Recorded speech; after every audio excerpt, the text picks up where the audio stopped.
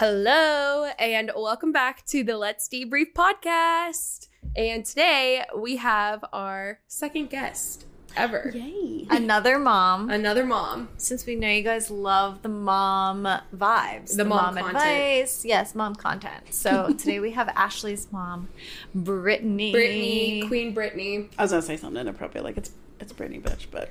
It's okay. Yeah. Let your personality shine through. Yeah. It's like, we don't need a parental advisory, explicit warnings on your podcast. Yeah. Is bitch like would that I don't be know an what explicit? trigger, like, I don't know. I don't know what the standard is. We should look it up after this. I'll That look might it be up good to while know you for future. guys... I'll look it up while you guys Introduce her. All right. Well, tell us who you are, a little bit about yourself. I'm your mom. You're my mom. I am your mom. I'm Brittany. I am the mother, matriarch of this family. That is fair. I'm married to your dad. Yep. That's good. What's his name? His name is Rob, or Bob, depending on who is talking to him or about him. Yeah. Oh, okay. How old are you? Well, that's important for the podcast. For where we're gonna go. Okay. Yeah. I'm 42. Okay. Ashley is 24. Interesting. That makes me 30 days before I was 18 when she came into my world. So I was a teenage mother. I was 17. I was barely 17 when I got pregnant, and still 17 when I delivered you, and married your amazing father 6 months later. And just celebrated 24 years yesterday. Wow. So you're 24 and a half, and we are 24 years yesterday. I will. So you got married after she was born. 6 months That'd after. be like me and Tanner getting married right now, because Monty's 6 months. And it was intentional, actually, and I don't know if she was no, I mean, you can go into it. She was telling us, I feel like this was kind of like the first that I had heard of it. Like, obviously, like, I don't know, I feel like at the age of 10, I was like, wait.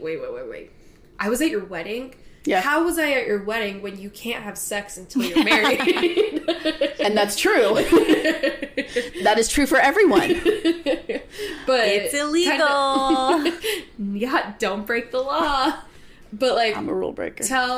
What you had, like, kind of talked about, like, earlier this week. Yeah, we talked about it as we were kind of approaching our anniversary.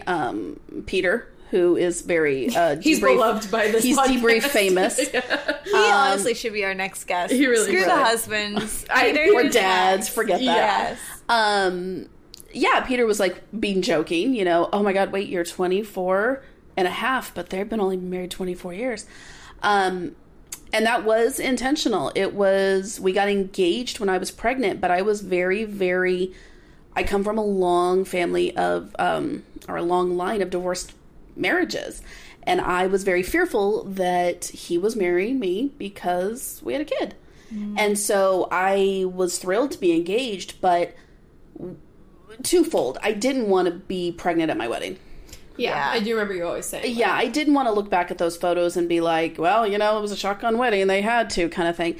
But I also wanted to let that simmer for a little bit, have this family. And I think I wanted Rob to feel like he had an out if he was being impulsive. Because we all know Rob, and he's an amazingly, what's the word I'm looking for?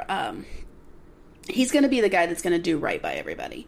Yeah. And so I was worried that was him just doing right by me and wanting us to have a family. And I wanted to give some time for it to be like, look, we don't have to be married. We can still have this co-parenting situation. We can do this. Of course I wanted to marry him, but I didn't want him to feel that he was trapped. Yeah. That was my biggest fear. How long had you been dating before you got pregnant? Because you were high school sweethearts. A year and a half.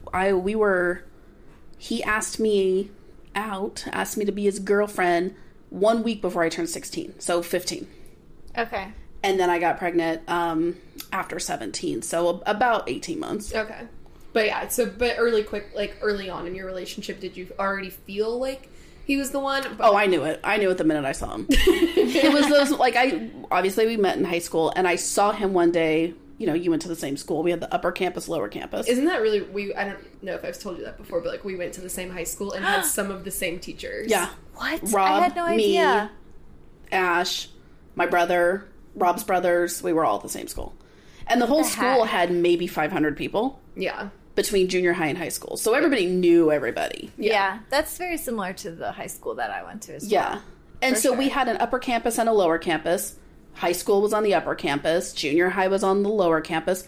I was in 8th grade at the time, and he was a junior. That's crazy. We're only, What? I know.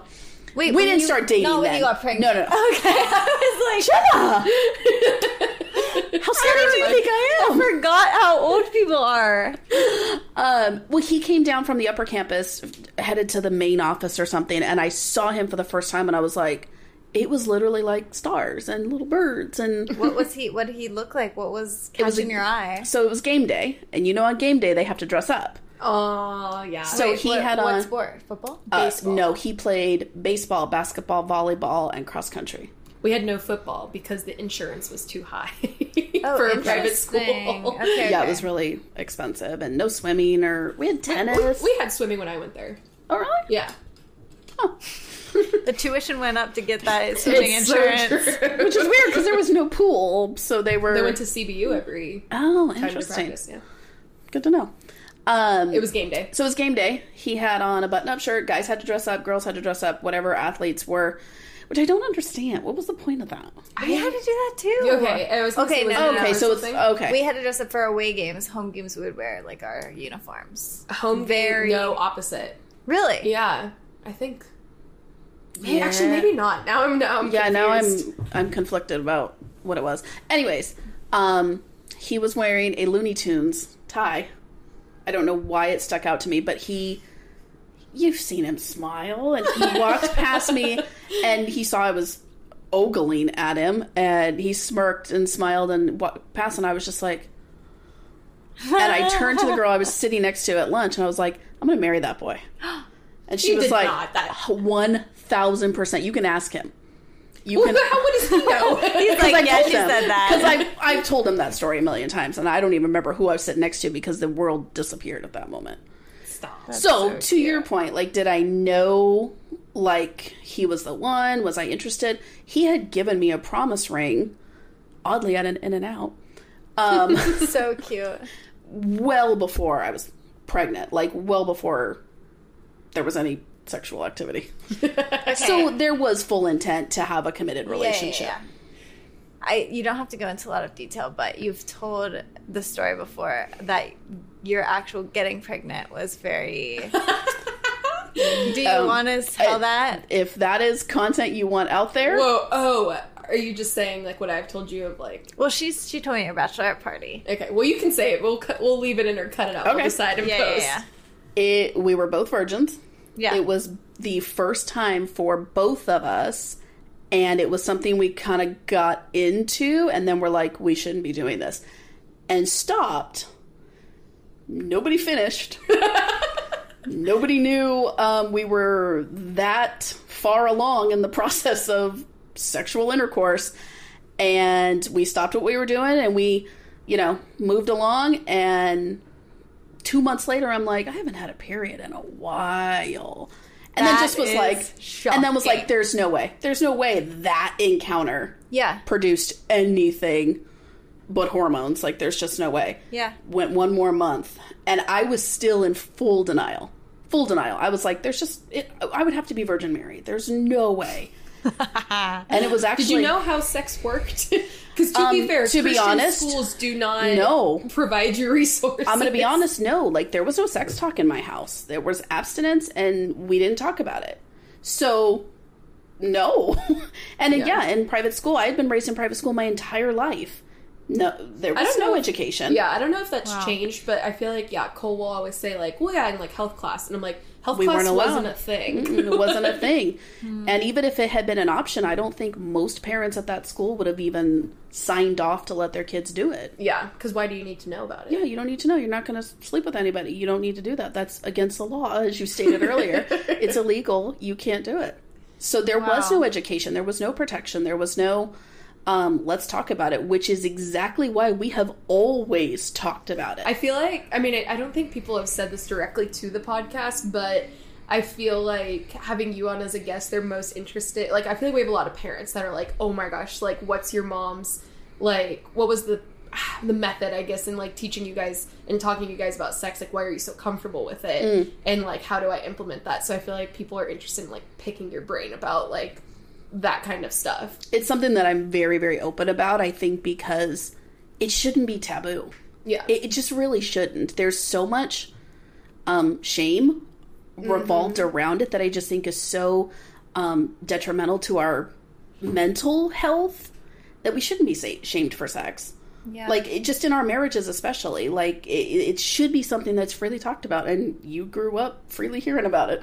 Yeah, which honestly, like, makes me sad for my other friends possibly growing up in that same private school, because I'm like, I don't know if your parents were talking to you about it, but it would be very easy in like a private school and like a, like, I don't know, just like in the church too. I feel like I will give the church credit, the overall church credit, that I feel like we have come a long way and are more definitely like good talking about it. But at the time, it was like, you just don't do it until you have until you're married. So, like, and then how are you supposed to know anything about it even when you get married? And that's still, I think, the biggest challenge is if you're not talking about it and you're not open about it. How does anyone know? We actually talked about this, I think, at the bachelorette party.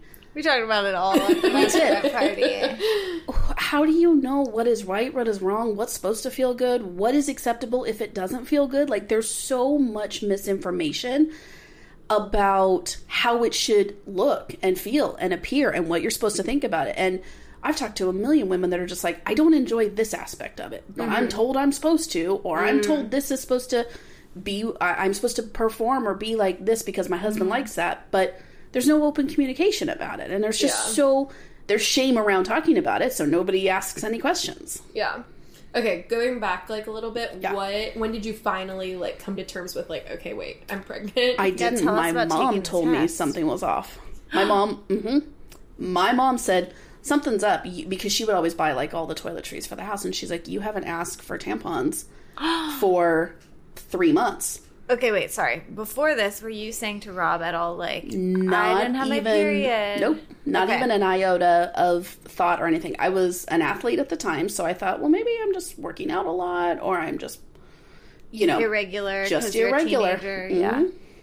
Okay, so your mom said you haven't asked for 2 months, and then... And she said, I want you to take a pregnancy test. And I was like, but that would be pointless, because I haven't had sex. Weight? Like... No. Interesting. No, I you don't gain weight for a while, at least. I wasn't.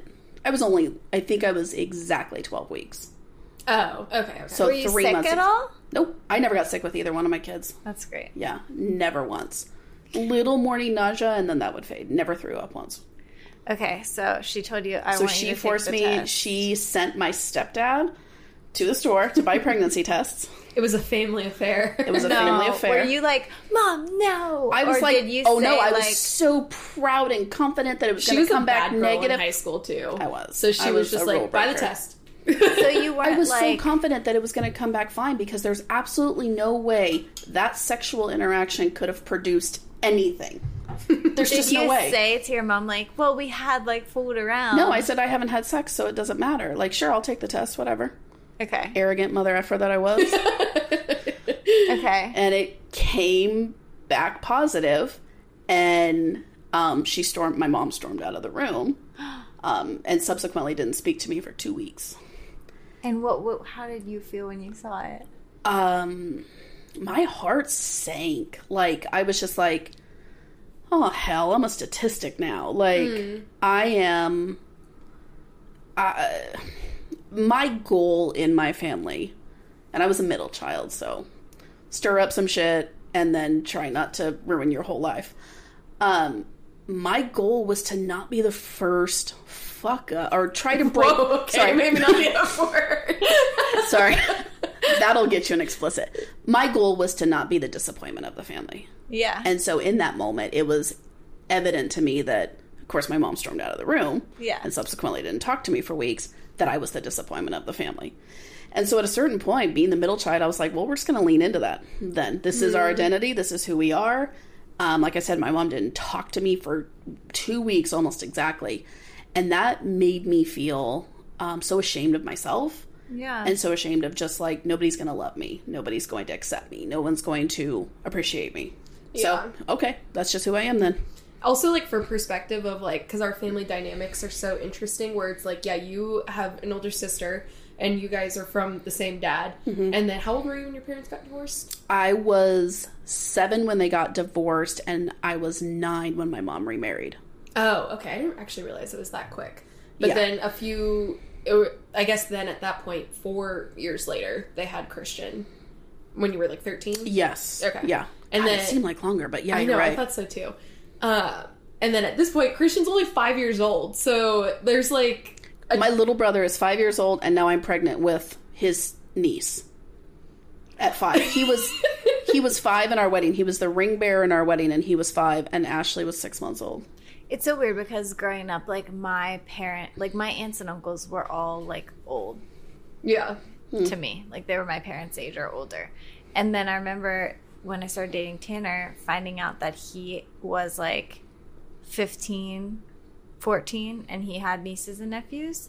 I was like, how does that work? Yeah. Like, that's not allowed. Yeah. But, yeah, that's so crazy. Okay, so how did you tell Rob? Oh, I don't think I've actually ever heard this story. I called him. Well, that was the day of pagers, so I had to page him. What? 911. SOS. It was pretty much like I think I sent a 411, which meant I have information. I still don't understand how pagers work. Think of it like a calculator screen. That's all you had. You had like 9 digits worth of screen to work with. Okay. And it can only be numbers. So you had like a calculator. Like you can spell things out on a calculator with numbers.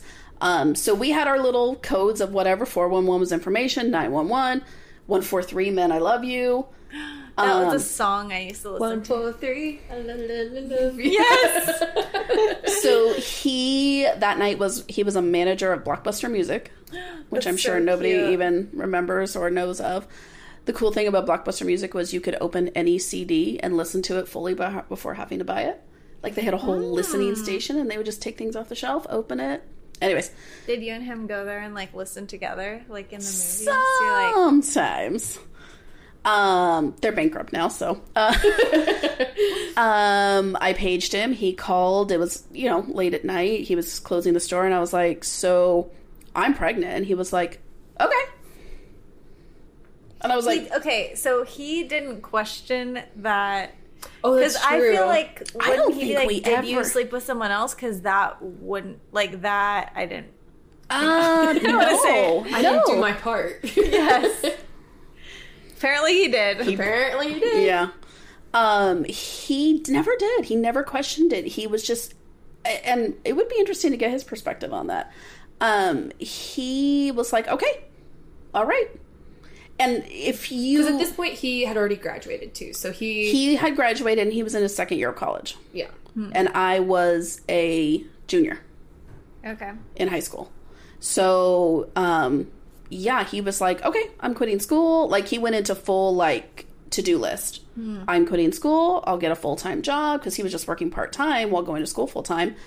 And if you ask him, he says it was the greatest phone call of his life, because he was like, I wanted to be a family with you anyways. Like, I knew we were going to be a family at one point or another. Tears in my eyes. I know. I'm like, you're full of crap. And he's like, no, that was, I went home that night and told my parents.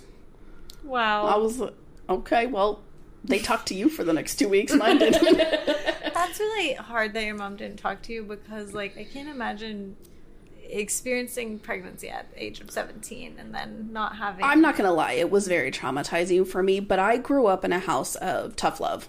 Like, it was very much, you're not going to do these things.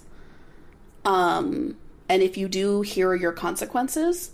And we stick to that no matter what. It was never... And that's just kind of how boomers were. Like, it was... I hate to say that, and I don't mean to be disrespectful, but my mom is a completely different person now. Yeah. And I don't even say, like, what I'm saying out of disrespect. I feel like she would even admit to it. She would, I think. And I hope she doesn't get offended on this, but this is my truth, and this is what I felt. And so... it was very much a tough love situation in our house all the time. And the way it was conveyed to me was this was the consequences of my actions. And I did feel very alone. I did feel very like Rob was my my rock. He was the only thing I clung to that made me feel like I wasn't a horrible, terrible person. He was the one that was like, we're going to have a beautiful family. This is wonderful. Yeah. And my mom came around 2 weeks later and was apologetic and was trying to find the best way to support me that she knew how. And so I see the struggle for her at that time. Like, now that I'm a little bit older, I can see where she struggled. I don't think I would have had the same reaction. But I can see, based on how she grew up, that's all she knew how to react to. Yeah. I guess, like, from there, so, I don't know if, like, we need any more on, like, the teenage pregnancy. I mean, I guess to your credit, like, you went on to finish high school. I did. I went to school. I finished my junior year pregnant. Wait, I have a question. Did you get bullied for being pregnant? So, I found out I was pregnant pretty close to the end of the school year. So, I finished my junior year and nobody knew. Okay. I had a few very close friends who knew. Christy went with me to my first ultrasound. Tiff and Shannon knew. But I didn't tell, like, and I wasn't showing or anything in school. And then I graduated my senior year, basically homeschooled, like home studied, did it myself. And, walked into graduation, not with all my friends because it was a different school, like a homeschool, but. Yeah, because after that you were in a private school. Were you still at Woodcrest when you got pregnant? No, I had been respectfully asked to not return. That was the second private school I was expelled from. She couldn't keep up the grades. No, I was I was not a nice person. What do you mean by, like, not nice person? Were you bullying other people? No, I'm an empath, so I'm very... other pregnant girls. And then she was like, oh crap, now I'm one of them. Oh, you're 6 months, I'm only 3, so that makes you worse. No, I was not a bully to anybody, but I was definitely kind of a pot stirrer. I was the one talking in class. I was the one writing notes in class. I was always the one that was like, how many times do we have to talk to you about this? And I'm like, I don't know, how many times are there? Like, how many more you got? I can do this all day. Okay, so then you were at Ramona. I went to Ramona, and then junior year, got pregnant pretty close, or found out I was pregnant close to the end of my junior year. And then, finished independently my senior year. Nice. And then took 1 year off, went to college. Wow. Got pregnant with Lou. Before I started college. Unexpected? Oh, yeah, both kids were She completely was on birth unplanned. control. Yeah. And got pregnant so with Lou. we have, like, super stuff. I know, I'm hoping I'm getting her genes because or her fertility. Yeah, because that half an intercourse resulted in this, and then being on the pill resulted in Lou. After that, we were like, we gotta start sleeping in separate bedrooms because we didn't want any more kids. Wow. Isn't that insane? Shocking. So then fast forward, I'm like, because Lou and I are almost exactly 2 years Almost apart. exactly, which means we're having sex consistently the same month of the year, apparently. February. Valentine's Day. That's when I conceived Monty. Yeah. And that's when she was conceived, because she's only 13 days away from me. Yes, and our birthdays are 13 days apart, and you and Monty's are 2 days apart. Oh my gosh. And when's Lou's? Lou is December 15th, so she's 2 weeks after Ash. Okay. In that same vicinity, yeah. I feel like it's a common I think it is. I was 2 weeks late, so... You were a week and a half late, 10 days, yeah. What was my due date? The 16th. Oh, so I was very close to you. Yeah, the Very 16th and came the 26th. So now you have a 2-year-old and a newborn, and you're still going to school. And I was 19. So I had... Scary. I delivered Lou 2 weeks before my 20th birthday. So I was 19 with a toddler, a 2-year-old toddler, and an infant. Holy crap. I was in school. I was in college pregnant with Lou. It's with so a toddler funny. at home. It's so funny because, like, after I gave birth and, like, was newly postpartum, Ashley said to me at one point, she was like, does it make you think about, like, my mom? Like, how she was 17 and doing that? And I'm like, I cannot imagine. No. It I remember turning 17 and I was like, I could be pregnant what would right I now. do? Yeah, truly. But you just figure it out. Yes. Go ahead. Did you still live with your parents? Or No. during the 6 months before you got married? Yes. Okay. We never lived together. She was actually telling us this story last night. Yeah, we were talking about last night at our anniversary dinner that Ash and I lived at home with my parents for, like, when she came home from the hospital. Rob then got an apartment of his own, and we were very... Here's the thing that cracks me up about us. We were very strict about not living together, even though we'd already had sex and had a child together. Like, that was, we can't do that. That would be living in sin somehow. I was going to say, was that still genuinely from, like, a Christian... Yes, okay. 100%. Influence? Because if I look at it today, I'm like, whatever. But Ash and I, Rob had got his own apartment. Ash and I lived at home still. But we would go play house at Rob's apartment during the day while he would work. And then she had her own space at his apartment. So I would leave her there at night and I would go back to my parents' house, sleep, and come back at 6 a.m. You're joking. I'm not joking. I'm absolutely not. So Rob would be up all night with her. And you're no, she was a princess for him. Okay, that's what she was saying last night, is that at her house, I was like... She screamed all night. I would screamed all night long. And my grandpa, had to get up at, like, 2 a.m. for work to, like, go drive trucks. And so they were like, you have to, like, get her to calm down. Like, she needs to start sleeping. And so she was like, I'll just take her over to Rob's and, like, he can deal with her. And he had been at work all day, so she's like, this is your contribution. And then she would call in the morning and be like, so how was it? I would come over. I was over at like 6 a.m. Like, I would leave his apartment at like midnight. I would go home to my parents' house and sleep, and then I was back at 6 a.m. Yeah, and then be like, how was she? Yeah, and he was like, she slept all night. Okay, this is actually a new theory that I have. Okay, so I have a friend who... she's not with the father of her child, and it's literally the same thing. Mm-hmm. When she is with the child, he's up all night, like, wants to nurse, doing stuff. Then with the dad, they do the same situation. He sleeps in bed with the parents, but when he's with the dad, sleeps the entire night. Yeah. And we recently moved Monty to her own room, and she would wake up every hour, and now she wakes up maybe once to eat. Yeah. I said that like to her. Know. I was like, it has to be a smell thing, or like they just know that you're close. I was like, is it something with the milk? It's an essence. It's a something. Like, I also believe energy plays a part in that too a little bit, and I didn't think about that until much later. And I think there was tension in my parents' home because she screamed all the time that made her feel uncomfortable. That then, when she went into mine and Rob's space, wasn't there. Like, that sort of tension or that sort of energy it's just wasn't present. Came back once you moved in. It was just me. Oh. Wait, so you started screaming again at night? So when we got married and I moved into the apartment, she wouldn't let me, because it was a 1-bedroom apartment. So her crib and our bed was right there. Yeah. We shared a room.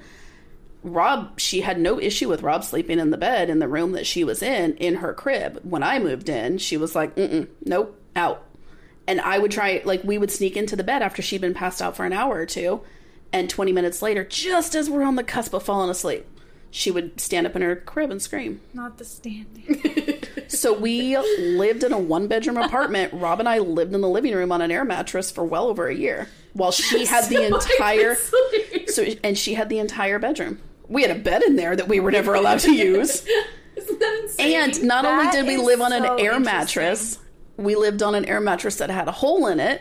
So every night we had to reinflate it, and we would wake up in the morning flat on the floor. The bed out. It was huge. It wouldn't have fit in the...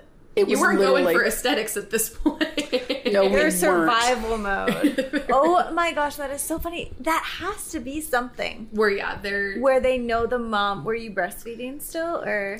At the time, no, because... I mean, Ash was a very large baby. We were talking about this also last night. She said that when they would go out to dinner, they would put 3 jars of baby food on the table, and a family this was, friend she was like 9 months old, had a baby the same age, and she was like, why did you bring so much? And Mom was like, no, just wait. She'll eat everything. And it wasn't just like baby food jars. Like, we're talking like stage 3 jars. Like 18-month-old food. She's a hungry girl. So at 3 months, we actually started putting cereal in her formula because she would scream all night. We thought she was hungry. I literally could not produce enough for her. And she wanted to nurse all night long, but then she was pissy about it because it wasn't sustaining her. So I was also like 10 pounds when I was born. Yeah, she was. What was her birth weight? She was 9'8". Good for you. 17, pushing out of 9, 10. Oh, emergency C-section. Yeah. Because I was so big. After 22 hours, they were like, you're dilated at a 3. Like, this, she's stuck. She's not going anywhere. Yeah. And she was 10 days late. So we were like, my doctor finally was like, listen, we just got to do this. Yeah. And I was like, at that point, I'm like, I'm not even coherent. I don't care. Take me away. It was Thanksgiving Day. That's when Monty was born, Thanksgiving Day. I was just like, I'm done. I don't care. My mom had all 3 C-sections, so I was mentally prepared. Yeah. If that was going to be the case, but. Yeah. Nice. Okay, so I feel like. How did you enjoy your origin story? Oh, wonderful. I've heard it multiple times. I feel like there's a few things I want to hit with you. But in the spirit of celebrating 24 years of marriage, just give us some of your tips. Like, what has been, like, maybe your favorite thing about, like, being married to Dad for 24 years, and then maybe talk about, like, the bad things, which I feel like... your advice. Yeah, which will lead us into our next, like, story segment. Okay. What's your special sauce? Oh. She already talked about the sauce. She already talked about the special sauce. That's how you got here. He's my best friend. And you guys also were friends before. Yes, we were. I was dating his best friend at the time when I met him. Scandalous. I know. I used him to get to Rob. But we had an established friendship, so we had such an established communication that I feel like, of course, in marriage has gone up and down depending on the seasons that you're in and different stuff you're dealing with. But at the end of it, like, nothing comes above him. Like, not my girlfriends, not my kids, nothing comes before him. And if I think back to some of the times that were tough, it was when I stopped prioritizing him. I feel like the not before kids people would think is controversial. Oh, hugely. Like, I'm not even popular in my own friend circle because they're like, well, my kids are my world. And I'm like, here's my thing, though. My kids will eventually move out and have their own lives. Yeah. If I'm still not connected and attracted and having this relationship with this person that I built this family with, what am I left with? Yeah. And how often do you see empty nest couples that are like, we didn't realize we don't have anything here. We were here for the kids. And we didn't know that. It wasn't an intentional decision, but now we've discovered that we don't even know each other anymore. Yeah. Now that the kids are gone, we just stare at each other. And for us, when the kids were gone, we were like, oh, we earned ourselves time. I feel like you guys, I've always said that, like, your perfect, like, American life was kind of backwards because you had kids so young that, like, Jenna and I at least are in that boat, or like, they got married when they were young, did 4 years of just them, and before, like, they started having kids, a lot of people do that. Right. But for you guys, it was backwards, and now you're, like, what did we say? How old are you? 43? 42. 42. Stop it. So you're 42, and people might look at you like your life is just now beginning, but it's like, I wouldn't, like, deem it as that, but it's like, now your time with just Dad is, like, starting. Yeah, because we missed that. We didn't have, to your point, like, people get married and then they have their one-on-one time and then they decide, like, okay, we got to travel and we got to do these cool things and now let's start a family. And for us, it was like instant family. Yeah. And we had to continue to work to strengthen our relationship in the midst of instant family. Yeah. 17-year-old, having their first baby, 19-year-old having their second baby, and we're just trying to survive. Like, we're just trying to put food on the table. Dad worked multiple jobs to make sure, we had everything we need. A whole episode on Rob and how he is just the ultimate guy. But I guess maybe in the beginning, like, how, I guess, being thrown into instant family, did you guys pursue each other? It feels like so Christianese to say, but did you establish yourself as a couple and as a married couple in those early years? I feel like this is going to sound so stupid, but I feel like it was just natural. Like, we we were so invested. Like, we wanted to know, again, not having that individual time, like that couple time early on, we intensely wanted to know more about each other. Like, we wanted to seek out, well, what makes you tick in this instance and that instance. And it was a lot of learning, like, okay, he is really big about the kitchen being clean. I could care less if there's dishes in the sink. But I'm big on laundry being done, like not living out of a basket kind of thing. And it was navigating and learning that while also changing diapers and bath time. But to me, it didn't, and this sounds cliche, it didn't feel challenging. Like, if I look back at my life, I wouldn't change a single thing. Even Lou being sick. I was going to say, we'll get into that later. Yeah, like, I wouldn't change a thing about that, just because it has made our relationship what it is. It's made my character who I am, and I like me. I'm very awesome. Secure in me. I am. Today, I wasn't 5 years ago. Yeah. But every single thing that we went through, every negative account balance, bank account balance, every bounce check, every, I don't know how we're going to get groceries this week, just created character. And we look back on those things now in our relationship and laugh. And we're like, wow, how did we survive? Yeah. He literally asked me yesterday, if I ever, when we were dating in high school and then having you so young, if I ever imagined our life would be as good as it is today. Like, did you ever anticipate this would be our marriage? And I was like, yeah. Oh. Of course I did. And he was like, really? I thought we were going to struggle forever. And I was like, no, I knew we would come out on top, and I know we would be successful, and I know we would be ever so in love. So, yeah. He was like, oh, that's cool. He said, yeah, me neither. That's like, totally what I thought. test. That's totally what I thought, too. Yeah, because I feel like, would you say, because, and we can get into it, Lou gets sick around you guys being married 7 years. 7-year itch. Yeah. She told me, like, later on that apparently it's, like, a thing. Have you never, the 7-year itch? Most relationships go through their, like, biggest challenges at the 7th year. Of marriage or a relationship? I would have to say it's marriage, because I have seen in the past people that have been together dating 10 years, then they get married, and that 7th year is a struggle.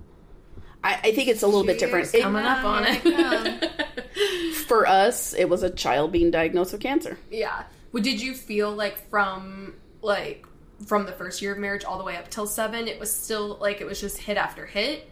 Or do you feel like you caught a breath, like, at all? Just because, I mean, yeah, Dad was going to school for his bachelor's and then his master's, and... It's funny you say hit after hit. I didn't feel hit. You didn't? No. Like, I just felt like everything was a season. So him going to school and working 2 jobs while also being in school and really not seeing him that much, I just knew was a season. Like, I just knew this is just for this time. And, yeah, we fought off and on because I felt neglected and I felt alone at times. And I worked, a part-time thing while taking care of you guys. Where did we go? We had a family friend who watched you, and I worked part-time at Starbucks, 4 a.m. to noon. So just in the mornings, you guys were watched by a family friend, and then I was home with you the rest of the day. But he would go to his 8 to 5, and then he would go directly to night school. Some nights when he didn't have class, he was working a second job. Wow. Just to whatever. But I didn't feel, if I look at it now, and maybe it's naive of me now, because I look back at my life as the perfect life, I didn't feel hit. I'm sure I did at the time, but it wasn't impactful enough to stick with me. That's insightful.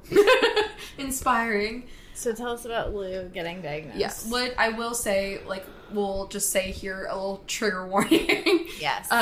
If you, maybe you could even speak better to it, but as a mom, but if you have a child, we're going to be talking about, like, childhood cancer and just being in that world. And so if you're a parent and that sounds a little too traumatizing, then maybe right now is a good time to log off. Or just fast forward pause, 5 minutes. Yeah. Yes.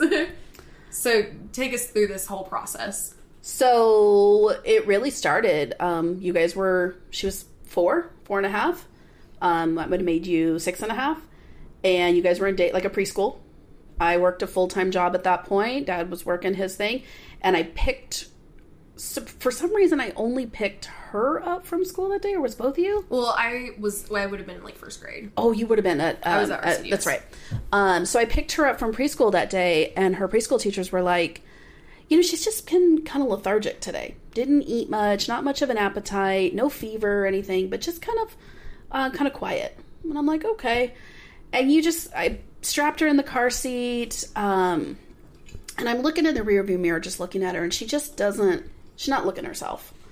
And you just kind of get that mother's intuition. And I was like, something's just not right. Like, and she kept saying, it hurts right here. Like, it hurts. And I was like, okay. And I had been in nursing school, so I immediately was like, maybe she's got a virus. Maybe I immediately went to like appendicitis. Mm-hmm. Like, she's pointing to this specific region. So. Can you even get them that young? Oh, yeah. Oh, really? The appendix is a mind of its own. Oh, interesting. Doesn't discriminate on age. I guess so. So we took her to urgent care. Urgent care says, she's clammy. She's got this pain she's talking about. We don't have a CAT scan here. Very well could be appendicitis. But here's something for pain, for her potential fever. If she doesn't get better in a couple hours, I would take her to the ER. So we went home. She sat on the couch. She didn't want anything to do with anything. We made her chicken dinos, which is her favorite meal on the planet. Didn't want to eat. And almost exactly 2 hours later, I told Rob, I said, we need to go to the ER. Something's just not right. So we took her to the ER. They triage her and they say, yeah, that sounds about right. Looks like appendicitis. Let's get her a CAT scan and we'll go from there. Cool. It's now like... Are you still... Sorry, this is like, I guess maybe not important to them, but like, are you still in Riverside at this point? Mm-hmm. Okay. Yeah. We're in Riverside. I was 24 at the time. Oh my gosh, that's how old I am right now. Yeah. That's crazy. So it's now like 1 a.m. in the ER. Me and her snugged on this, triage bed in the emergency room, and they do her CAT scan, and we're just waiting for the results, waiting for radiology to come back. And this poor sweet little intern, bless his little heart, came in, and he's like trying to tell Rob what's going on. And I kind of poked my head up. I'm like, what's up? And he's like, we're just going to go ahead and admit you. And I was like, admit us for what? Like, I can take the admission. What are we being admitted for? Well, there's a mass. But your doctor will be in the morning, and ran. And I was like... In the morning. Not in a few minutes? No, it was 1 a.m. They were like, we're going to admit you. We'll get you into a room, get you comfortable in a bed, and your doctor will be in the morning. Like your regular pediatrician. And I was like... And he's like, he said mass, and then he ran. And I was like, that was probably the worst day of that kid's life. And I was like, a mass of fluid, a mass of... Literally, you just left me for 6 hours for my mind to race. So we get admitted.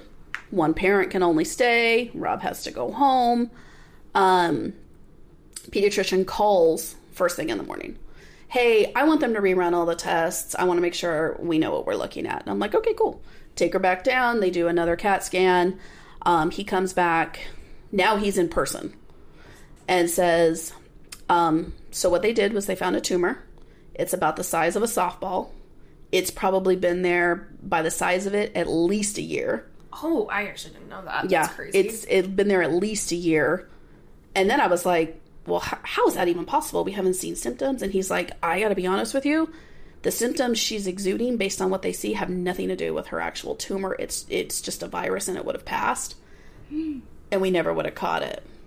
Wow. So he said, her doctor was like, I want you to go see my friend specifically. We get, That, okay, like, what are you experiencing in that moment? Because, like, I mean, a tumor is separate from cancer.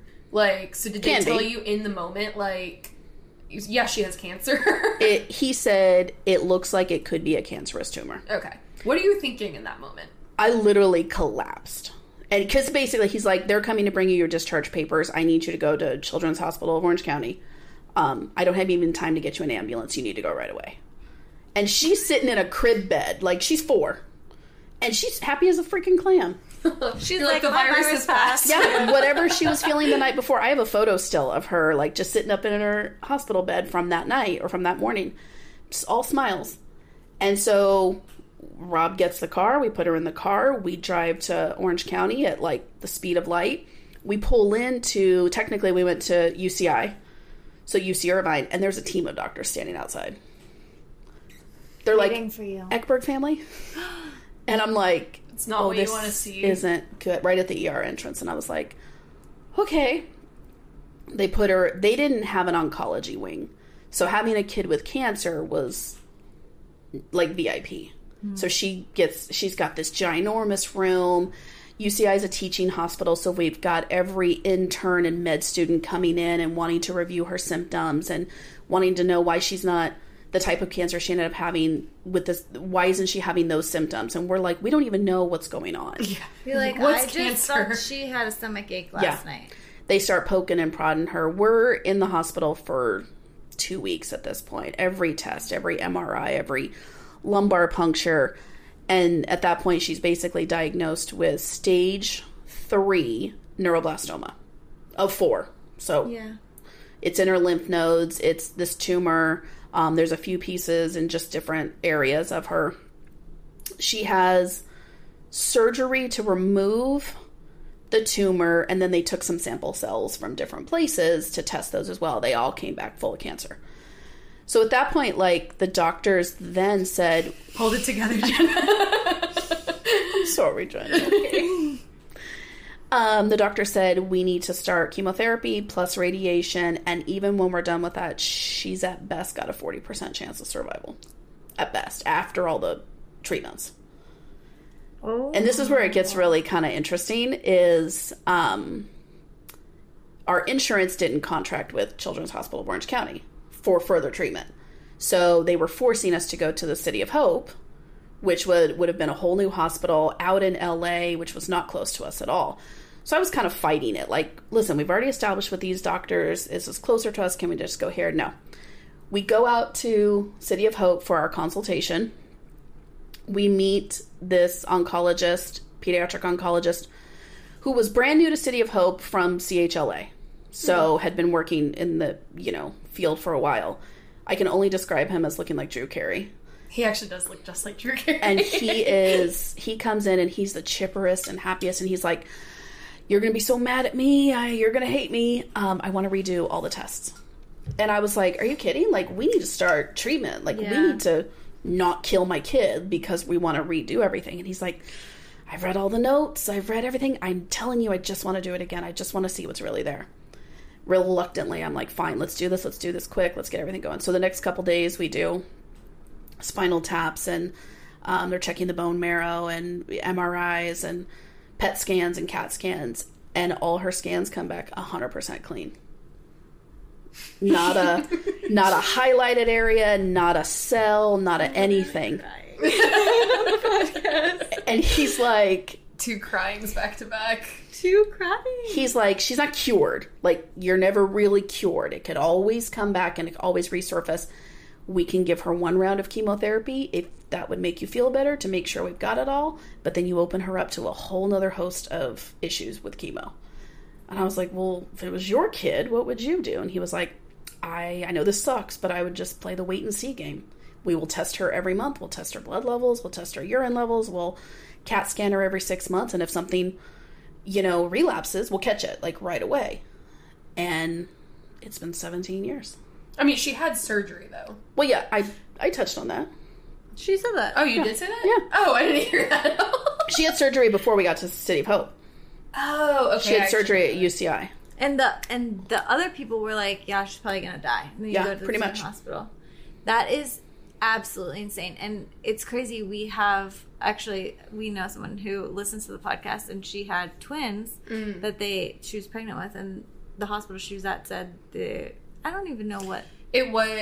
It seemed like, sorry if we're getting this wrong, but it seemed like at one point she was going to have, like, one baby was getting more of, like, the nutrients. Oh. And so it seemed like she was going to have, maybe not pick, but, like, the one baby wasn't doing well. And the other one hospital was like, this is just a matter of it. That's what it is. And then the other hospital was like, no, we're going to, like, fix this. Ugh. And both babies are here. It's like a horrible choice to even think about. Yeah, but it's crazy, like, how different hospitals, like, can change everything. Yeah, even just like to different doctors too. It's so true, because I went on to work in pediatric oncology for a couple of years, and to your point, like every doctor has a different approach to something, even in the same field. Yeah. But it all factors on, kids too, or the patient, about different factors of everything. So, yeah. Go ahead. No, I was gonna. Well, you had a thought. I want you to finish it. No, so that going back to kind of the question, is that put the biggest strain on our marriage. You can look back in 24 years and be like, that was the most difficult part. Hands down. Okay. Hands down. And because what I did in that time is I prioritized Lou over him. Mm-hmm. And which I don't think anyone would blame you for. I don't even blame myself for it. She's like, I'm not apologizing. No, I see it so clearly, as if I was watching our different fights and interactions in an out-of-body experience. I can vividly remember certain things of just being like, I don't have time for you. Yeah. Because not only was she... you were living separate lives, too. 100%. I had quit my job. I was driving her to City of Hope, which was 2 hours each way, 3 times a week. How long was the whole process from the diagnosis to when they said she's good? 6 months, maybe. Okay. So it really wasn't as bad as like some of the patients I took care of. I was going to say, in the cancer world, that's like the best case scenario. It really is. And the effect it's had on her life, on different things, is really minor compared to a lot of friends that we met in, in the cancer world. A lot of her having cancer has like put us in different cancer communities. Yeah, it has. And I feel like cancer camp, like Camp Ronald McDonald. I feel like it feels so weird. Shout out Camp Ronald McDonald for good times. There's no easy way to explain them to like, it's just cancer camp. But like, I feel like this might be bold, but like everyone that we know has at least relapsed one time. Easy. And Lou just never has. No, and you end up carrying guilt for that, actually. You end up, as a mom, you watched other moms lose their babies, or other moms go through, like we knew one little boy who went through transplants, and like bone marrow transplants, and still has effects. I mean, it's been 10 years since he had a transplant, but still has effects from the chemo, from the radiation, from the transplant. And I look at my perfectly healthy, energetic, and physical, 22-year-old, and I'm like, I have guilt. I have guilt that I have a healthy child been a part of a community where most of our friends didn't survive. Yeah. We lost a lot. My mom friends lost a lot of children. You guys lost friends. And I have guilt that I have a healthy kid. And especially when I was working in pediatric oncology, when I was working at a hospital, I had so much guilt from like, I would go home to Lou and just hug her. Yeah. Like because I was taking care of sick kids all day long. And you're like, I know how you feel. And they're like, so you went through this exact scenario, and you're like, no. And that's the thing. I stopped telling people that I was part of the community after a while, because I had to, it was a hard reality for me that each diagnosis was very, very different. And even if it was the exact same diagnosis as Lou, it wouldn't have the same outcome. Yeah. So when do you feel like you guys like bounced back or like recovered from like that period of life? A year after she was diagnosed, we ended up in therapy, which... For the first time? Yeah. Wow. For the first time. Do you feel like it was still like taboo then? It's definitely not as much now. I did. Yeah, because at that time you were only in therapy if you were on the verge of divorce, or you were breaking up, or you had main struggles. And we did, to be totally honest, but I would go to therapy today. Yeah. Like, we have nothing really to discuss, but I think I loved therapy, not at first. But today I would go just to discover more things about myself, or to be a deep thinker, or just talk to him about anything, or by myself. Yeah. Therapy is so, to your point, like, it's not as taboo, but it still holds kind of a shadow stigma. That it shouldn't. Yeah. Yeah. Okay, so you ended up in therapy. For every single week for a solid year. 52 weeks. Wow. That's a lot of money. It was expensive and it was exhausting, but it was there that I discovered personally I had to work on me more than our actual marriage. Mm. And I had past traumas. I had like stuff from like childhood that I had never dealt with. So it was a full year of marriage therapy, and then that turned into a full year of Brittany's therapy. Brittany gets It's nothing to know better. by herself. Yeah, it was nothing better than your therapist is like, so I think next week it should just be you and me. And I'm like, why? He's the problem. Yeah. This isn't about I can me. drive him here if you need him to sit here, but it's not me. That's funny. Cool. I have a question. Okay, go ahead. This is kind of pivoting. But I am wondering, and I feel like a lot of our audience is also wondering. So we talked about how you've been very open about sex with your kids. Mm-hmm. How did you introduce it in the first place? And how, like, what was the age? Were they asking? Like, how did it come about in the first situation? I don't know, and you can correct me on this. I don't know if we ever had a formal sit-down sex conversation. Well, I don't know if there was a formal sex one, but it's so funny that, like, just like TikTok exists now, and sometimes I feel like I've lived every other life, like, or like all girls have lived the same life, but you got us, like, what is it, like, Oh, that's that's the care review right. or whatever it's called. Yes, the And the American book. Girl Doll book. Yeah, and she, like, walked us through everything, so that was more of, like, feminine care. Yes. Yeah. But I remember there was a picture in it of, like, hair growing Yes. in armpits, and I was like, what? No, disgusting. I do remember that. But you're yeah, right. I don't know if, like, there was, like, a specific sex conversation. I think the thing I wanted, and I think I need to be clear that it was always intentional to not hide sex from my kids, but I don't think we were ever over the top intentional to be like, well, this is how it's done, and this is how you should not feel shameful about it. It was more of just, Rob and I behaved how we wanted to behave, no matter who was in the room. Now, that doesn't mean like we were getting dirty in front of our kids. Yeah. But if we... I remember sitting in the back. I remember so vividly, like, we would sit in the back seat, and, like, even, like, at stoplights or whatever, they would lean over and kiss each other, and we'd be like, ew!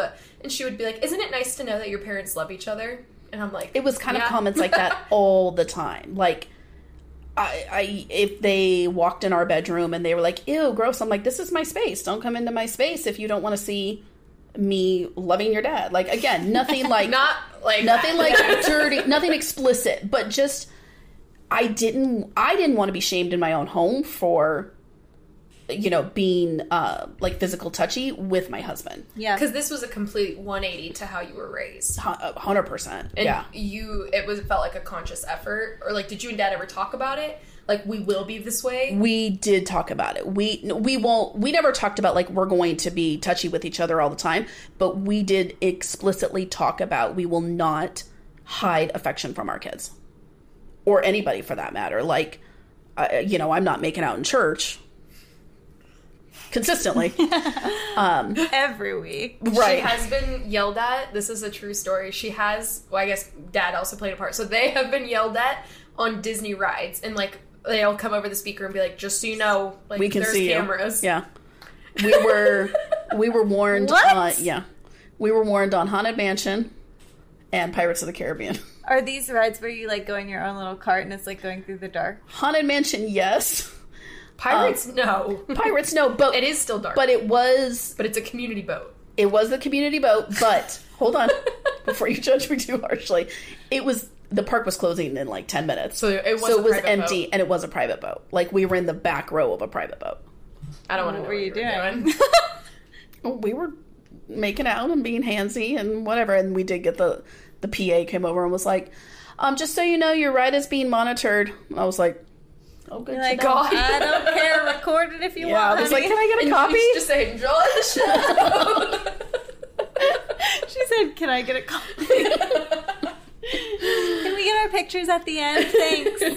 Thanks, I won't remember this. No, like, we did agree that we would not be shamed for our affection with each other, and that we would not hide our sexuality from our kids. Yeah. Again, not being explicit, but just being more, this is who we are, and I want our children to know what a loving relationship looks like. Yeah, I love that. Yeah. And that's missing from many, many, many homes. And I think not even just sex in general, but just parents who love each other. Mm-hmm. Yeah, I feel like we have so many friends where, like, their parents aren't divorced. Like, they're still together, but they're like, oh yeah, I haven't seen them kiss in years.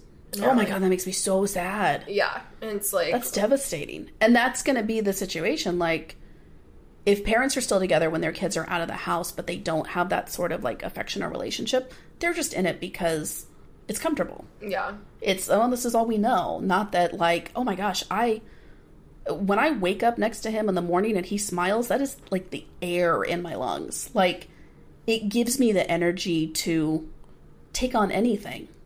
And I can't imagine feeling alone in just life. Yeah. And not having that. Jenna has received, this is a big pivot, has received hate before for saying that she's obsessed with her spouse. Oh, I'm beyond obsessed with my spouse. No, I think a spousal obsession is okay. I think it's 100% okay, and I don't get the shame around that. I don't. Yeah. I don't. It's the people that are saying aren't obsessed with their spouse. So yeah, like it has to be. Like, I mean, I have girlfriends that are like, I don't understand. I have close girlfriends that are like, I don't understand how you're so.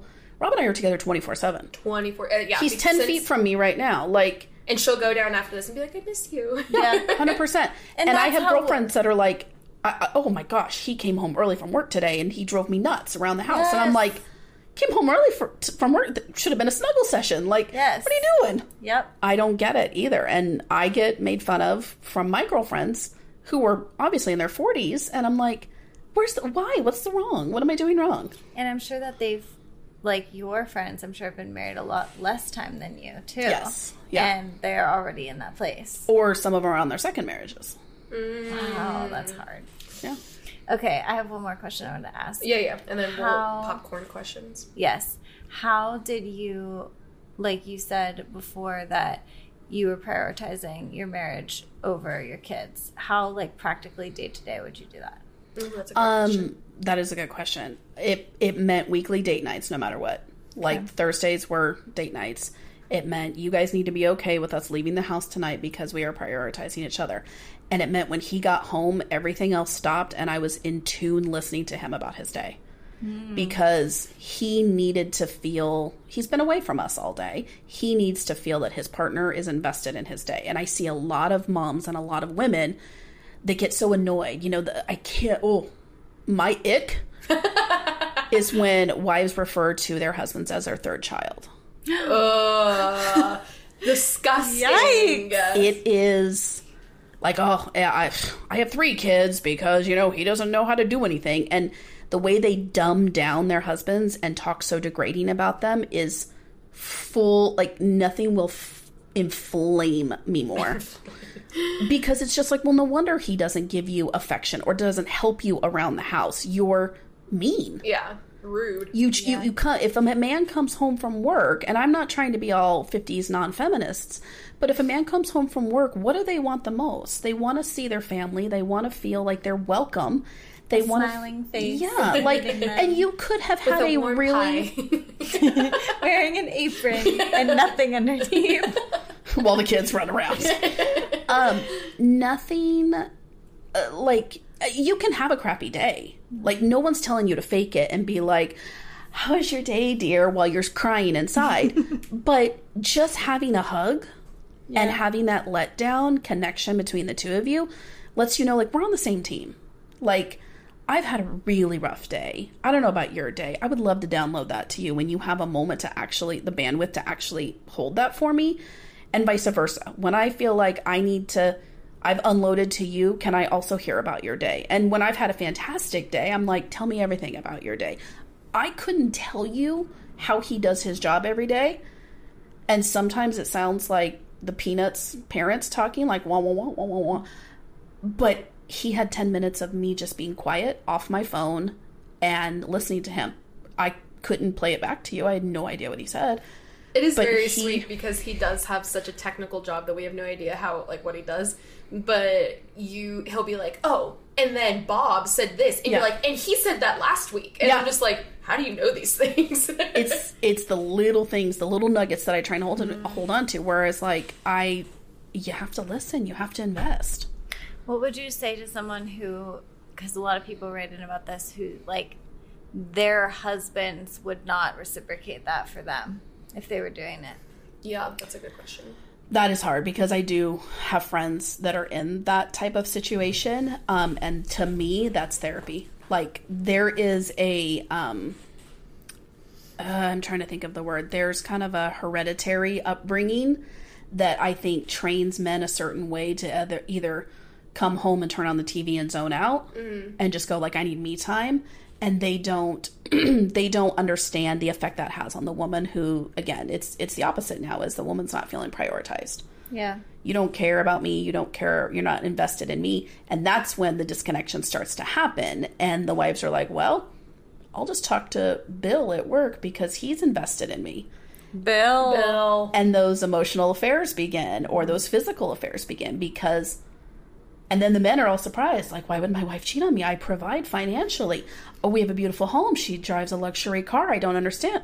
You didn't ask her anything about herself. It sounds so, like, yeah, when you lay it out like that, it sounds like all you had to do was ask her how she was. Just invest. This is the person that you All you picked. had to do is bring home a special drink from work. That's all you literally had to do. But it sounds so easy, but at the same time it is. Like, you want to look at a guy and a girl. Like, you want to look at both spouses and say, this is the person you chose. Yeah. Why are you not still choosing every day? Yeah. Why today are you just like, I don't care? Like, just because you bought the cow and the milk is there doesn't mean that you shouldn't still nurture the cow. Like, why would you assume that now they're in your house and you guys are a family, that it just works?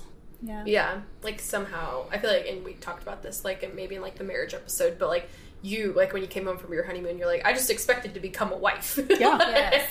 Like, somehow, like, this wife material would come over me, but you're just like, oh, wait, no, I have to work for it. I feel like that with being a mom. I waited for that mom, like, material to come over me. I feel like being a wife was easy. And I don't know if that's just because I'm so addicted to him and obsessed with him. He's my drug. It's dangerous. I know that's getting cut. I overdose, yeah. But I struggled finding my momism, like my mom gene. And I felt like it took me a long time. That's shocking. Really? Yeah. I feel like, I don't know. I mean, I guess I don't remember a lot of, like, early years, but I feel like it's always... You were just screaming the whole time. I was just screaming my head off and damn eating sure. food. Give me my jars, woman. I just feel like it, I mean, I feel like it came naturally to you, but on that point, someone asked us, like, how, like, because, I mean, as one of your daughters, I feel like we have an incredible relationship. Mm-hmm. What's your, like, parenting secret sauce? I actually think that's more of a question for you. Oh. Like, honestly, I did what I felt like there was a shift in me about 10 years ago. That I felt like when you were younger, I was an angry person and I was a yeller. Oh, yeah. And I was, yeah, I was, but I grew up in a yelling household. And when I started to see the traits in myself that I remember in my household, and again, no slight on my mom, she was a different person. When I started to see those traits is when I went back to therapy, because I was like, why am I angry? I don't want to yell. And Rob's not a yeller at all. Yeah, I mean, it's different, I feel like, with each gender, like with kids. Yeah. And, like, I've talked to friends that are parents too, but, like, typically with girls, mom is the bad cop. Always. And dads are the good cop. And so Always. I would remember, like, I got in trouble at school for cheating. And you would be like, what is wrong with you? What made you think that? Yeah. Dad would come in 10 minutes later and be like, your mom is just disappointed in you. And that's exactly how my mom was. Like, my mom would do the yelling and screaming, and then my stepdad would come in and be like, what she meant was... what I was she like, was trying to say that's what she said and all that? So I didn't feel like I had a calming shift until about 10 years ago. Maybe 15. When we were almost out of the house, too. No, because... Well, I guess... No, sorry. I would have been 14. I would say about when you were probably 10. Now, I will preface this by you've always been an easy child. Lou and I had a very, very rough relationship for quite a few years. From 13 to 16. And even off and on since then. So... And that was therapy. We were 3 years of therapy because we didn't know how to talk to each other. Yeah. And you guys are the same personality, too. That's the other thing. So it's also just a lot of yelling between the two of you. Yeah. You and I get along really well because your personality is exactly like Dad's. Yeah. And I like him a lot. So I like you a lot. Yeah. I do see a lot of myself in Lou. And I try to remember how I wanted my mom to talk to me and how she didn't talk to me. And I try to respond better. definitely not perfect at it, but it's also picking your battles too. Like I feel like when my growing up, it was the tough love thing. So everything was an issue because we have to make sure you're a decent human of society or whatever. Yeah. But I guess that's the question for you is what do you feel about me makes you want to even hang out with me? I don't know. It's so interesting because I feel like because you were such a young mom that I feel like even though like I wasn't like coherent like when you were 17, right? But we're closer in age because of it, and like a lot of people have like a 25-year age gap between like if their not kids. More, yeah. And so I feel like just because we're closer in age, and I don't know, like I will say being your daughter as an adult has been you've always just like respected me, and I just don't feel like that happens often with adult children. I think now that you said that, I think one of the key things for me that I've tried to learn in the last 5 years is almost keeping my opinions to myself. Yeah.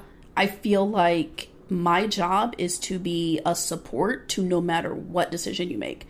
Even if I sit back and go, this is going to be a disaster, that you never feel that from me. Yeah. Because I, kind of going back to what you said, like being a teenage mom, I didn't feel support. I felt very alone.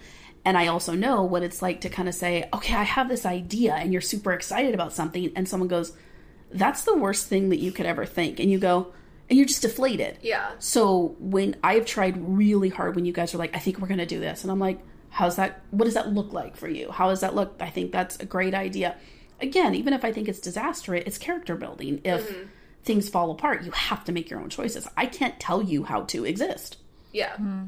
And I feel like that is like a tool that you've given me because it is like it's empowering, and to know that do you feel like you lied through it though? Like no, because even it's nice to know you have parental support, but if you never in the back of your mind were like, well, if she gets to this point, then I'll pull the plug.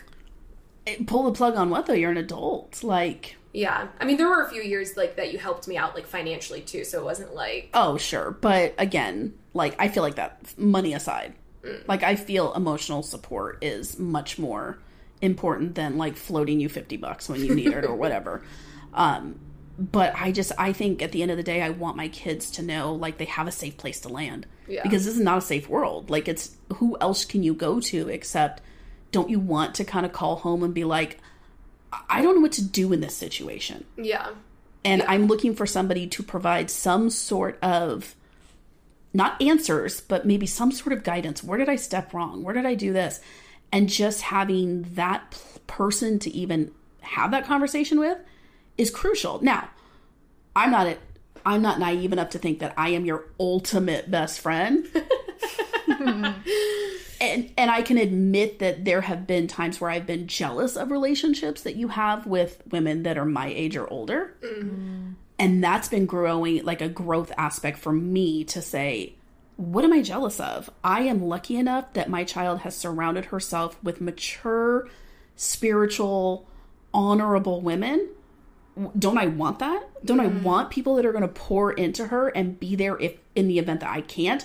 Or provide something completely different than I provide. Which is such an incredibly mature outlook to have on it, because a lot of women could just be like, well, I just hate that person because they've stolen time away from my daughter. I mean, and I felt like that. Like, there have been times where I have been jealous of Heather or Katie or Jenna.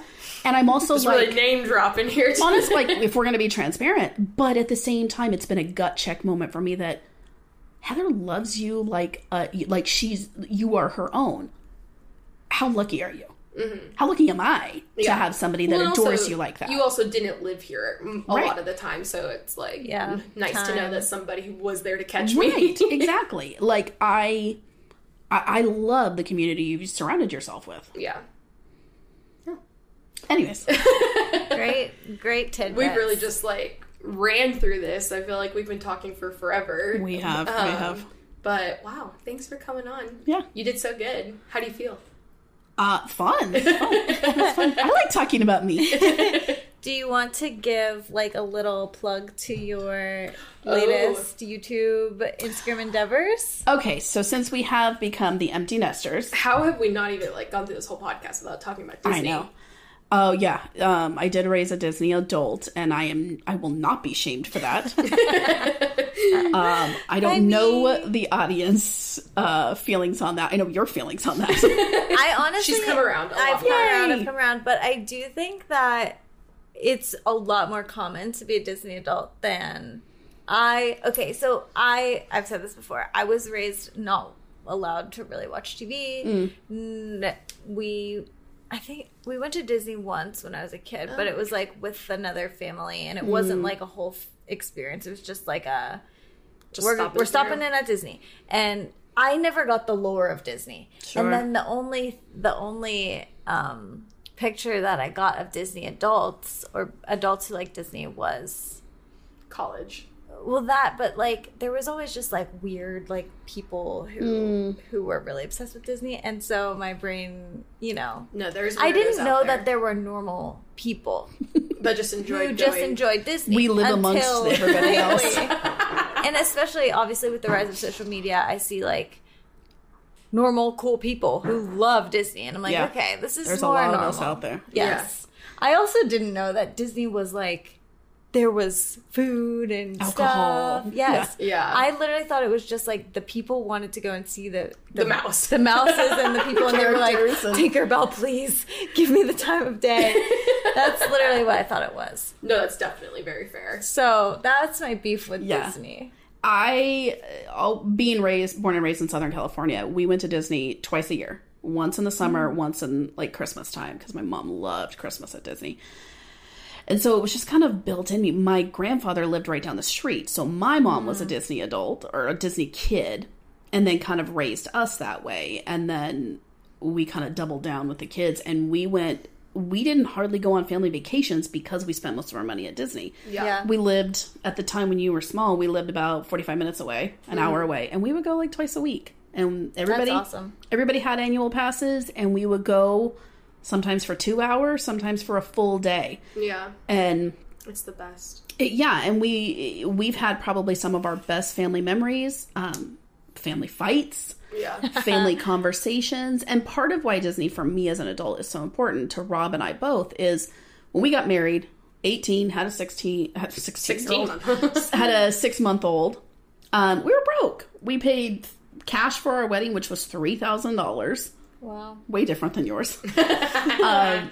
And we were broke. So the day after our wedding, we took our entire wedding party to Disneyland. That was our honeymoon. Like, we never took a honeymoon. We just did a day at Disney. So for us, it was very special. And then we continued to do date nights. We did date nights in high school before we even got married at Disney. We continued to take the kids, and we've had some of our, between Rob and I both, we've had some of our greatest like life conversations on a Disney property. Whether that is on a bench with a churro and a coffee, just people watching, or doing rides. We've had fights. We've had, life planning, goal planning, like just at Disney. So this last year we decided to up the ante and just move to Florida. She was practically tired of the PA winter. I hate PA winter. Which is crazy that you chose the Florida Disney over the California Disney. Well, Rob hates California, and will never go back. And we really, I think, too expensive. It's just the cost of living, and we have all our family there, so we go back often to visit. Yeah. But being raised right next to Disneyland, when we started going to Florida, we were like, "There's so much more to do here." I told her she needs to do a YouTube video on things to do at Disney that you don't need a park involve ticket parks, for in Florida because there's like 30 resorts, and resorts where you can just go have dinner there. Yeah, or and amazing restaurants. So that's kind of what we started, with our little empty nester time.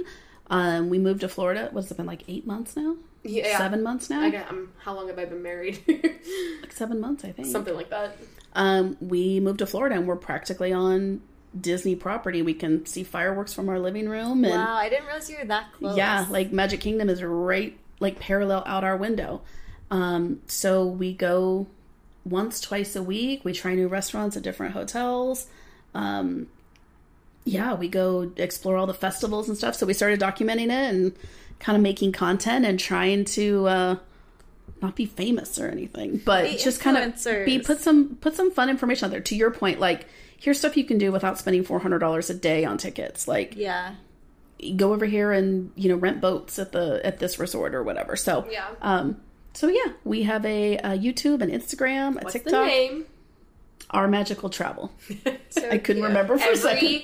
Every Let's Debrief listener needs to go follow them and listen. Yeah, because our follower count is very low. So I know, that's due to me too. I'm also their video editor, so I need to get them more content. Yeah, I can film the content. I cannot put it together. So it's in the drive for... Cole's plate got a little too full with work and the podcast, so I took on this endeavor. That's fair. But yeah, well, thanks for coming on. Thanks for having me. Oh, we didn't for even your say like wisdom. how you were even in Pittsburgh, but it's totally fine. I'm like, oh yeah, you know, she's not here often, but we got very lucky. And then of course it was like kind of back to back with Carol being on. So in honor of Mother's Day this past Sunday, thank you. Yes. Even though by the time this goes up, it'll be a few weeks. But yes, thanks for being here. Thanks for having me. Can you do our? Do you know how to wrap it up? You've listened. You're a weekly listener of the podcast. You know what? Are you a true listener? I am a true listener. I sometimes save them up and listen to them all at one time. I do that. She said she listened to what was it on the way here? The Am I the Asshole? Oh, yeah. And then I finished, like, I think I had 10 minutes of it. I finished yesterday. And then I started the newest one, What We're Loving. What We're Loving. I didn't like that because there was no video. Yeah. There wasn't. Yeah, because there was some last minute edit changes that needed to be made. If you will. But yeah, she is a faithful video watcher on Spotify. And I was like, I didn't even know. If you're out there and you watch on Spotify, sorry about that. But I didn't know they were out there. Cassidy is also a faithful Spotify video watcher. Oh, well now we know. Maybe she's YouTube, actually. I don't know. But she likes the video. Anyways. Send them off. I don't remember. Where do they follow us? Oh, follow us at Spotify, YouTube, Apple Podcasts, Instagram, TikTok. Instagram. I'm being schooled. We love you guys. Follow us everywhere. And yeah, we'll see you next week. Bye. Bye.